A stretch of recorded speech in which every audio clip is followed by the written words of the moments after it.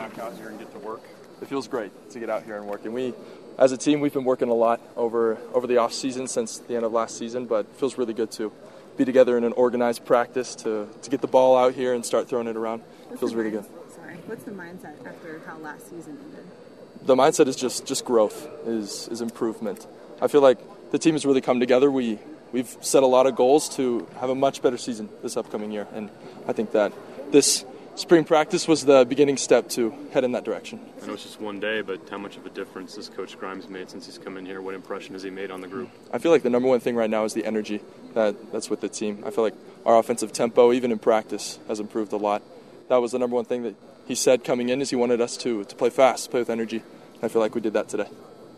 What's it like for you having so many quarterbacks in that crew? Is it good competition? What does that do for you? I feel like we have a lot of really talented quarterbacks here right now, and I feel like the sheer number of us creates a great opportunity for us to grow. I feel like the quarterbacks are good friends. They're a bunch of great guys. We get along, and I feel like it'll do nothing but improve us heading into this next year.